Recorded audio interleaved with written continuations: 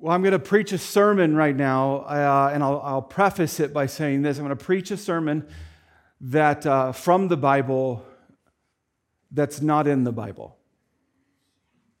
It's from the Bible, but it's not in the Bible. In fact, to amp it up a little bit more, for those of you maybe just tuning in for the first time and you're like, did I just turn the channel on the TV to a cult? Because that's what I just said. So no. So welcome everyone, wherever you're tuning in from. I've never heard a sermon preached on what I'm going to preach about. And I'm a pastor's kid. So I've heard them all. You need to know that what I'm going to share with you, if you begin like you hear, I'll help you, and this isn't heresy or crazy. But you need to know that what I'm going to share with you, I believe personally, is so meaningful, but some have refused to touch it because it is, I think, so personal. So here's where we've been. If you're brand new, because I think it helps us. We're in a series talking about the last 4 days of Jesus' life. Now, again, that's weird to say the last days of Jesus because he's alive right now. And if it's a spoiler alert, I'm so sorry because that's coming. But the last 4 days, as for years upon years that we've talked about Maundy Thursday. If you missed any of this, you can go on the internet if you have access and catch it. We talk about Maundy Thursday, what that means, and how much God loves us, and how powerful that even drives the whole Holy Week, Passion Week, last days, is how much God loves us. Then there's Good Friday, which has some bad parts that happen that mean good things, and so it's Good Friday. Now I'm going to talk to you about Black Saturday. I've pitched this idea multiple times to people, and I usually get the same response. You might be thinking it right now, going, I've never heard of Black Saturday. Do we go shopping on that day? Is that a day? Is that what in particular is that day? Well, it has huge meaning, and so what I want to do is, I told you what I'm going to preach from the Bible is not in the Bible, but it's in the Bible. Let me show this to you in the Bible. Joseph took the body, we're talking about Jesus, and wrapped it in a long sheet of clean linen cloth. He placed it in his own new tomb, which had been carved out of the rock. Then he rolled a great stone across the entrance and left. Both Mary Magdalene and the other Mary were sitting across from the tomb and watching it. You go, verse 62, the next day, on the Sabbath, the leading priests and Pharisees went to see Pilate. He's the guy in charge. They told him, Sir, we remember what that deceiver, that's what they're calling Jesus, we remember what that deceiver once said while he was still alive. Here's what he said, after 3 days I will rise from the dead. So we request that you seal the tomb until the third day. This will prevent his disciples from coming and stealing his body and then telling everyone he was raised from the dead. And if that happens, we'll be worse off than we were at first. Pilate replied, take guards and secure it to the best you can. And when the Romans say those kinds of things, you just got to know it was locked tight. So they sealed the tomb, posted guards to protect it. Now, here's what's not in the Bible, what I need to preach on now. Because you know what happens next? If you've read it before, you know what happens next. You turn the page, at least in my Bible, you turn the page and begin to learn about the resurrection of Jesus. You begin to learn about, like, what? I mean, they go back to the tomb. I don't want to steal too much because I'm going to preach on it, the next week, right? But in the Bible, there's this, we know there's a time frame. There's tick, tick, tick, there's time. But we don't have like a bunch of stuff written going, and here's what they did. We know what they did. We just don't like to talk about it. They waited. They had an experience that I think tore many of them. Tore them at their cores. And they didn't have the immediate, you and I, there used to be a day where you would watch a show and it was to be continued and you had to wait. Like torture. Now you're like, next episode. Next episode. And you and I now grown about, you mean I have to wait for a whole new season? See, you and I, fascinating enough, waiting torments you and I. There is something in your life, I would argue probably right now, that you refuse to engage the idea that you have to wait on it. And there is tons of things you need to know about waiting that is true about you, but it's not talking about you immediately because some of us will put our defenses up. So let me give you an example. The Houston airport had a problem. They were getting tons and tons and tons and tons of complaints about the time it took for people to get their bags after they arrived. Anyone ever been there? We're not necessarily Houston, but you're like, what are you doing with my bag? Like, there's got to be, are you remanufacturing it? What's going on? Are you trying on the clothes? It's fine, just hurry up. So what was happening was they were getting complaint after complaint after complaint about the people that would have to wait to get their bags. If you've ever been there, you know that it's annoying that you get there and you're like, what's taking so long? Well, people are moving things. It's not magic, by the way. So the Houston executives, the people in charge of the actual airport, said, we know how to fix this. So they hired more baggage handlers. Many of you might, that's how you handle this, right? The bags aren't getting to where they need to get as fast, so we need more people to do that. They hired the handlers, and they increased their time, and were beating nearly every single airport. It was taking 8 minutes. No joke. You landed, well, you didn't land the plane, but the plane was landed. As soon as they opened up the door, within 8 minutes, they were able to nearly guarantee that your bags were like going around the carousel, right? They're just 8 minutes. Guess what didn't happen? People didn't stop complaining. It didn't. They were beating everybody and nothing. They had hired people. It didn't fix anything. So they dug even deeper into what was going on, and they came up with a solution that fixed everything. You may not like it. They increased the distance from the gate to the baggage claim. And the complaints nearly went away. The folks were still, it was still 8 minutes. The only thing that changed was where they were coming from and more or less what they were doing while they were waiting. If you were to dig into more research, if you don't know this, MIT has an expert on waiting. I need to sit down with this person. And his conclusion here is the length of our wait is not as important as what we're doing while we wait, is what has been concluded. The Houston Airport example proves it, and they now use it in college courses. Let me show you the different types of time. Here's what the experts say. While you're waiting, there is occupied time and there is unoccupied time. What they learned was by stretching out the distance of the gate, people were still waiting, but they were occupied. It's called walking, right? Or maybe they threw a coffee shop between if you want to know why they're really there, they're not. They're there. Okay, they're there to help you be okay with all that's going on around you as long as you're occupied. But if you're unoccupied, if you're at the baggage claim, staring at it, because this is what I do, just so you know. Going, come on, come on, come on, come on. Let's do it, come on. Then the little siren goes, all right, it's ready to go. And then nope, they're tricking me. It's still 5 more minutes. I don't know why they did that. And I'm just staring and staring. What's taking so long? Man alive, this place takes forever. No. Think about our version of torture these days. A waiting room with no phones, TVs, magazines, or anything. You and I call it solitary confinement, right?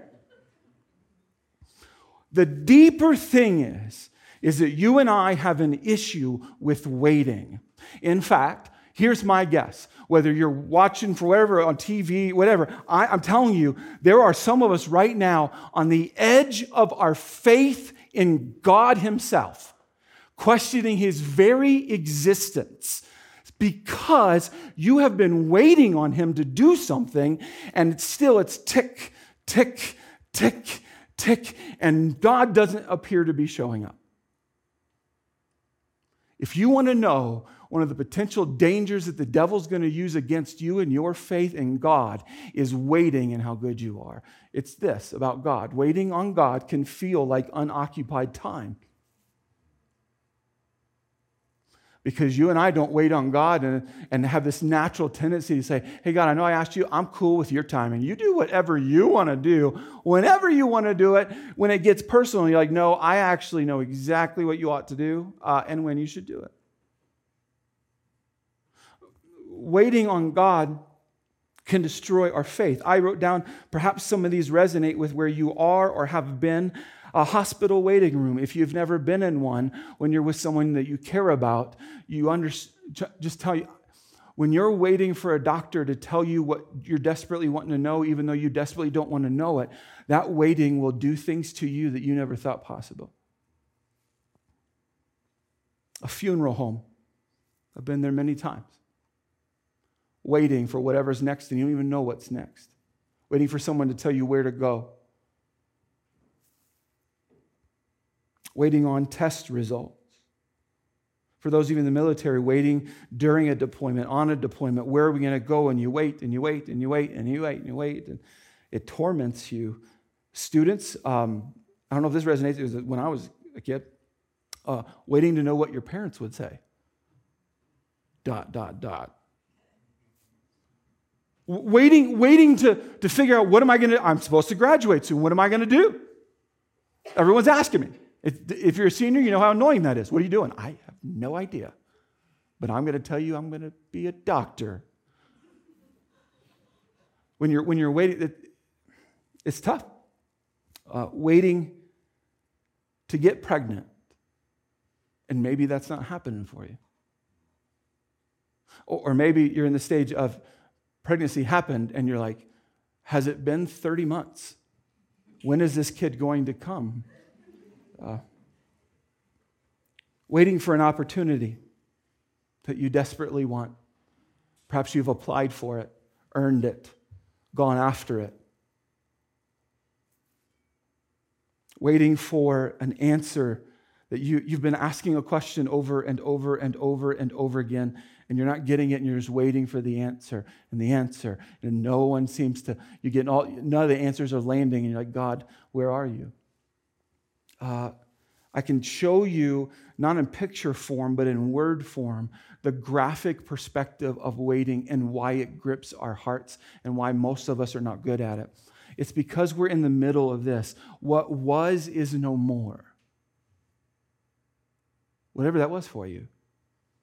Might have been a dating relationship, or even a marriage, or a person that you just cared about, or a thing at school or work or whatever. But what was is no more. And many of us try to deny this so we don't have to enter the waiting phase. But then what's next is what is to come is unknown. So you're left in the middle, and the middle's horrible, is it not?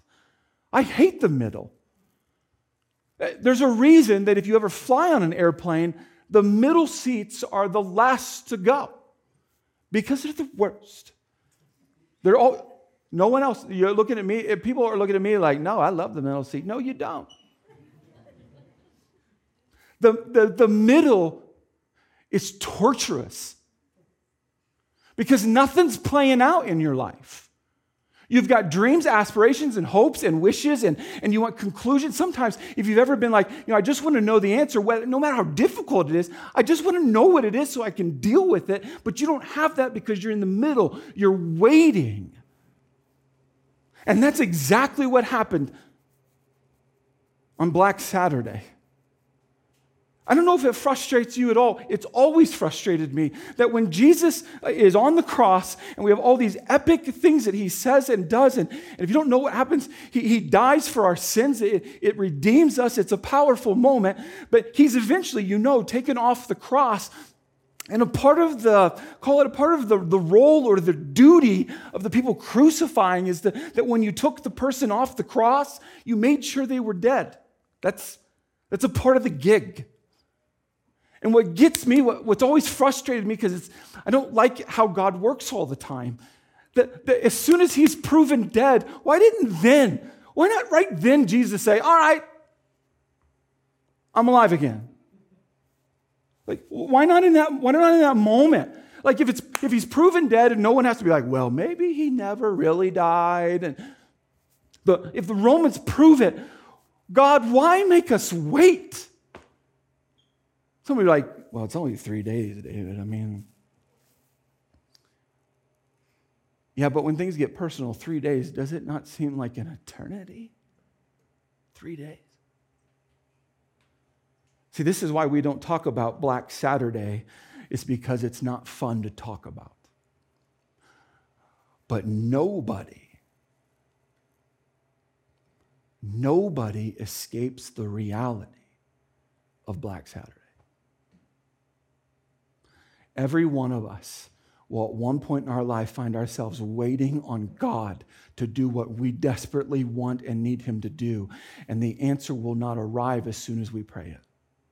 And our faith will be on the line. So I want to bring you into what Christians have done, for a long, long time. I can't even find when exactly it played out, but I learned that in ancient Christianity, they began to look at the tomb and talk about the tomb in a different way. And here's the term, and it seems corny at first, but this is... Christians, right off the bat, began to look at the tomb and consider the tomb and talk about the tomb. The tomb became a womb. Rather it being this signature sign of this moment that God lost, or we had to wait and we hated it, and grieving over that, they're like, wait a minute, something significant happened in this moment. This waiting was necessary. And they began to talk about the tomb, not like you and I don't. I mean, come on, I don't like talking about death and funerals and graves and tombs. That's like, no. And they begin to speak of it as, no, it was in that moment that things began to happen. Things began to stir. The tomb became a womb. If you want, the story I told earlier about the baggage. Give us something to do while we wait, and the wait becomes endurable. If you're like me, I grew up in the church, and I've heard sermons on waiting. Oh, yeah. And you know what the punchline is from the pastor person? Wait. And I'm like, you took that long to get to that point? So the answer to waiting is what? I think there's more to this than just to tell you, hey, you're waiting? Keep at it. There's more. And so I want to bring up a guy named Isaiah. So like I told you, I got to talk to you about something that's in the Bible that's not in the Bible. So to do so, I've got to go to another part of the Bible to kind of shine some light on what the Bible doesn't say about what the Bible actually says. Very confusing. Watch it later. So Isaiah is a guy that God chose to speak through. God would use this guy, we call them prophets, and would speak through him, and would say, and if God wanted like something to be like everyone for it to land, like you got to get what I'm saying, he would use this person, this prophet. So Isaiah was notoriously known as the guy who spoke on behalf of God. So when Isaiah spoke, people were like, mute everything else. Because to them, they didn't see Isaiah as some celebrity. No, it was God is speaking. So Isaiah is with a group of people who keep getting taken captive by other countries over and over and over again. Like it would seem to be a game the world was playing with Israel. They would literally, a nation would like take them over. We got you. And then another nation would be like, hey, we saw that. That looks like fun. We're going to take Israel from you too. And it just began to over and over and over. So you've got a group of people who feel like life is like this way and that way and just like throwing punches at them nonstop. Sounds like life, right? Where you have one day that's like, well, that's tough. And then another day comes and you're like, we use phrases like when it rains, it pours, or how do I have a target on my back? That kind of life. That's what the Israelites were facing in Isaiah. They're looking to Isaiah like, hey, does God have anything to say about this? So what we have in the Bible is what we believe to be from God delivered through Isaiah that I think applies very specifically. You can find Isaiah chapter 40. Yet those who wait for the Lord, there's that wait word, and that's annoying, I know, but hold on. Yet those who wait for the Lord will gain new strength. They will mount up with wings like eagles. They will run and not get tired. They will walk and not become weary. So let's isolate a portion of this before we start just like, what? Yet those who wait on the Lord. Point number one, I don't even have a slide for this, but yet those who wait, it means not everyone waits on the Lord. I think that's a part of what should be brought up with Black Saturday, is that not everyone is willing to wait on God, even though God's timing is proven to be perfect. If you want to know the tension, perhaps the one we don't speak of, the one that might messes with your faith, and you're wondering, can I bring this up at church, or does a pastor feel this? Yes, yes, yes, yes, yes, yes. This tension of, am I willing to wait on the God that I can't see right now? Yet those who wait for the Lord, who wait for the Lord. So I can dig in for you. The wait for word is a big deal. It was a better terminology. Those who expect God to do something. Those, no matter what's going on, no matter what anyone's told you or you've experienced in life, whatever, these folks, what God wanted them to hear is, what are you expecting of me? If you want a deeper conversation, if you want me to, instead of just saying, hey, you got a weight problem, start waiting, keep waiting, okay, good job, wait, then let's go a little bit deeper. A little bit deeper is, what do you even expect of God? Do you expect Him to match your timing or the perfect timing? Is your expectation of God and what you're expecting is that He remove all your problems? Most of us say, no, just the ones I don't want. Right. I think this pushes, this kind of scripture talks about what are you expecting of God, brings up a question I want you to ask of yourself. Will you wait? Will I wait? Are you willing to wait on God? One of the most crucial questions a follower of Jesus Christ can ever ask is, am I willing to wait on God, go at His pace, His direction? And if you want to know if that's frustrating, yes, sometimes He surprises you and goes faster than you expected. And you're like, whoa! And we call those blessings, right? We're like, man, God, you're amazing at your timing. But when it's negative, we frankly question the timing. My job, my calling is partly to make sure you're asking the right questions. And it's not, will God do everything you want? It's, will you wait on Him? And these folks way back then saw life differently than you and I do. Just so you know, their answer wasn't always that God would heal them or fix it. Do you know what they were wondering about God and expecting God had been trained by God Himself to do? Is they had learned that from God to expect of Him was to expect that He would do something with what was going on. It's that somehow God would redeem the moment. Maybe my diagnosis stays with me, but somehow God uses it. So my expectation is not that God fixes all my problems. My expectation is that God intervenes in this and does what glorifies Him the most in this. And they begin to expect that. Now, sure, they're human beings going, and if any part of your plan involves us having a much easier time right now, please roll that one out. But if you're like me, I get argumentative, at least in my own brain. What happens if I don't wait? Well, that's what the scripture said. Yet those who wait for the Lord will gain new strength. I'm going to go into the weeds on this because I know some of the original language here. Will gain new strength. They will mount up with wings like eagles. They will run and not get tired. They will walk and not become weary. A better word there is to understand power. That means if you do not wait on God, you sacrifice, forfeit power that He would like to use in your life. There is power that He has, and if you refuse to wait on Him, you actually disqualify yourself and say, I'm not going to be, the power I want, I'm not going to get it. They will mount up with wings like eagles, meaning that you're waiting, what many of us might call a stall out. That's what we treat waiting as, like, no waste time. And what most of us do is we go to our phones. But waiting according to God is an advancement. The opportunity to get over some of the mountains that you're desperately hoping to get beyond. They will run and not get tired. This was not just like, I need a quick little breather. This was like an exhausted kind of tired.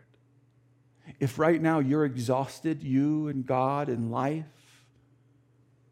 if you refuse to wait on him, you will stay at that exhausted state. This is what gets me, not become weary. That sounds so like eloquent and pretty. An actual original word is collapse. They won't collapse. Do you know some of your rock bottom moments, if not most of them, maybe all of them? Many of the things that we've decided to do on our own because we didn't like God's timing or his design, his will, his commands, what he wanted, and we found ourselves at rock bottom. Oftentimes we found ourselves in collapse because we refused to wait on God. An author, I don't know if you are familiar with him, Ben Patterson, what God does in us while we wait is as important as what it is we're waiting for. I'm not going to ask you to raise your hand, but I'll tell you, I'll admit right now, I often put what I'm waiting for well above what God wants to do in me. So if you want a deeper, more mature conversation about waiting, it's about expecting, but it's also about, are you allowing God to do something in your very soul? And if you're unwilling to wait, that work doesn't get done.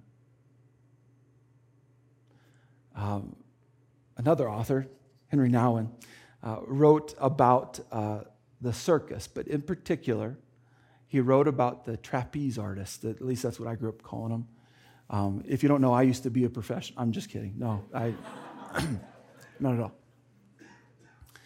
all. What he actually knew some actual trapeze artists. I don't. And so I'm going to take his word for it. But I found this very interesting. You need to look at this picture because it's very important. The terminology, you have a flyer and a catcher. Do you need me to detail who is whom? I think you have a flyer and a catcher. Now, I've watched this and been like, that's cool. Not thought much further beyond the mechanics of what's playing out. But here's what you need to learn about what's going on. The flyer, if he starts to flap his arms, which if you're 20 to 30 to 40 to 50 feet in the sky, and there's someone who needs to catch you, know what most of us are doing?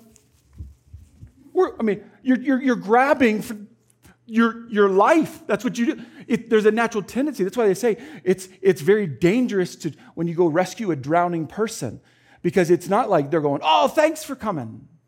Typically, they're fighting for their life, and they're grabbing, and it's life. They're just fighting for it. And this similar thing here is if you're going to be a good flyer, what you're supposed to do, should any of you take up this career,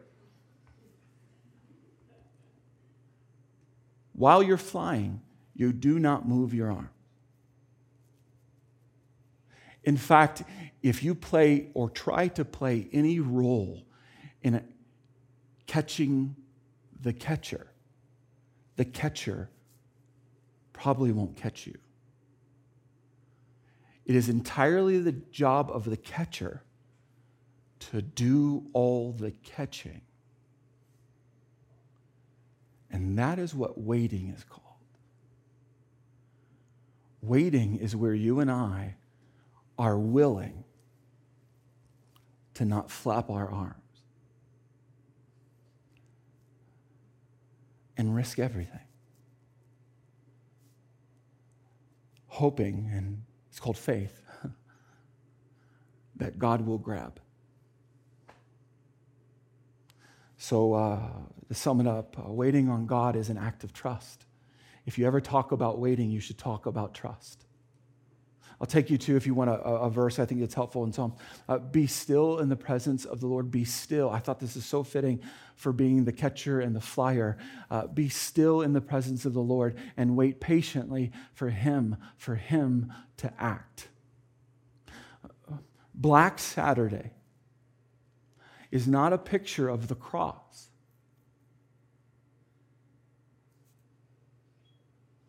I have no beautiful trinket of a phrase to tell you that it's like, that's exactly what I needed. The lesson of Black Saturday is, will you wait on God? Let me pray for you. Heavenly Father, do a work in our very souls. Lord, that's for those who are on the verge. Lord, would you bring us back and help us to wait on you? Lord, before the resurrection shows up on our hearts, Lord, would you begin to do a work in our heart that we would be willing to trust you, to be okay with your timing, to be okay with your actions, or be okay with what you choose not to do. God, help us to trust you. We pray this in the name of Jesus. Amen.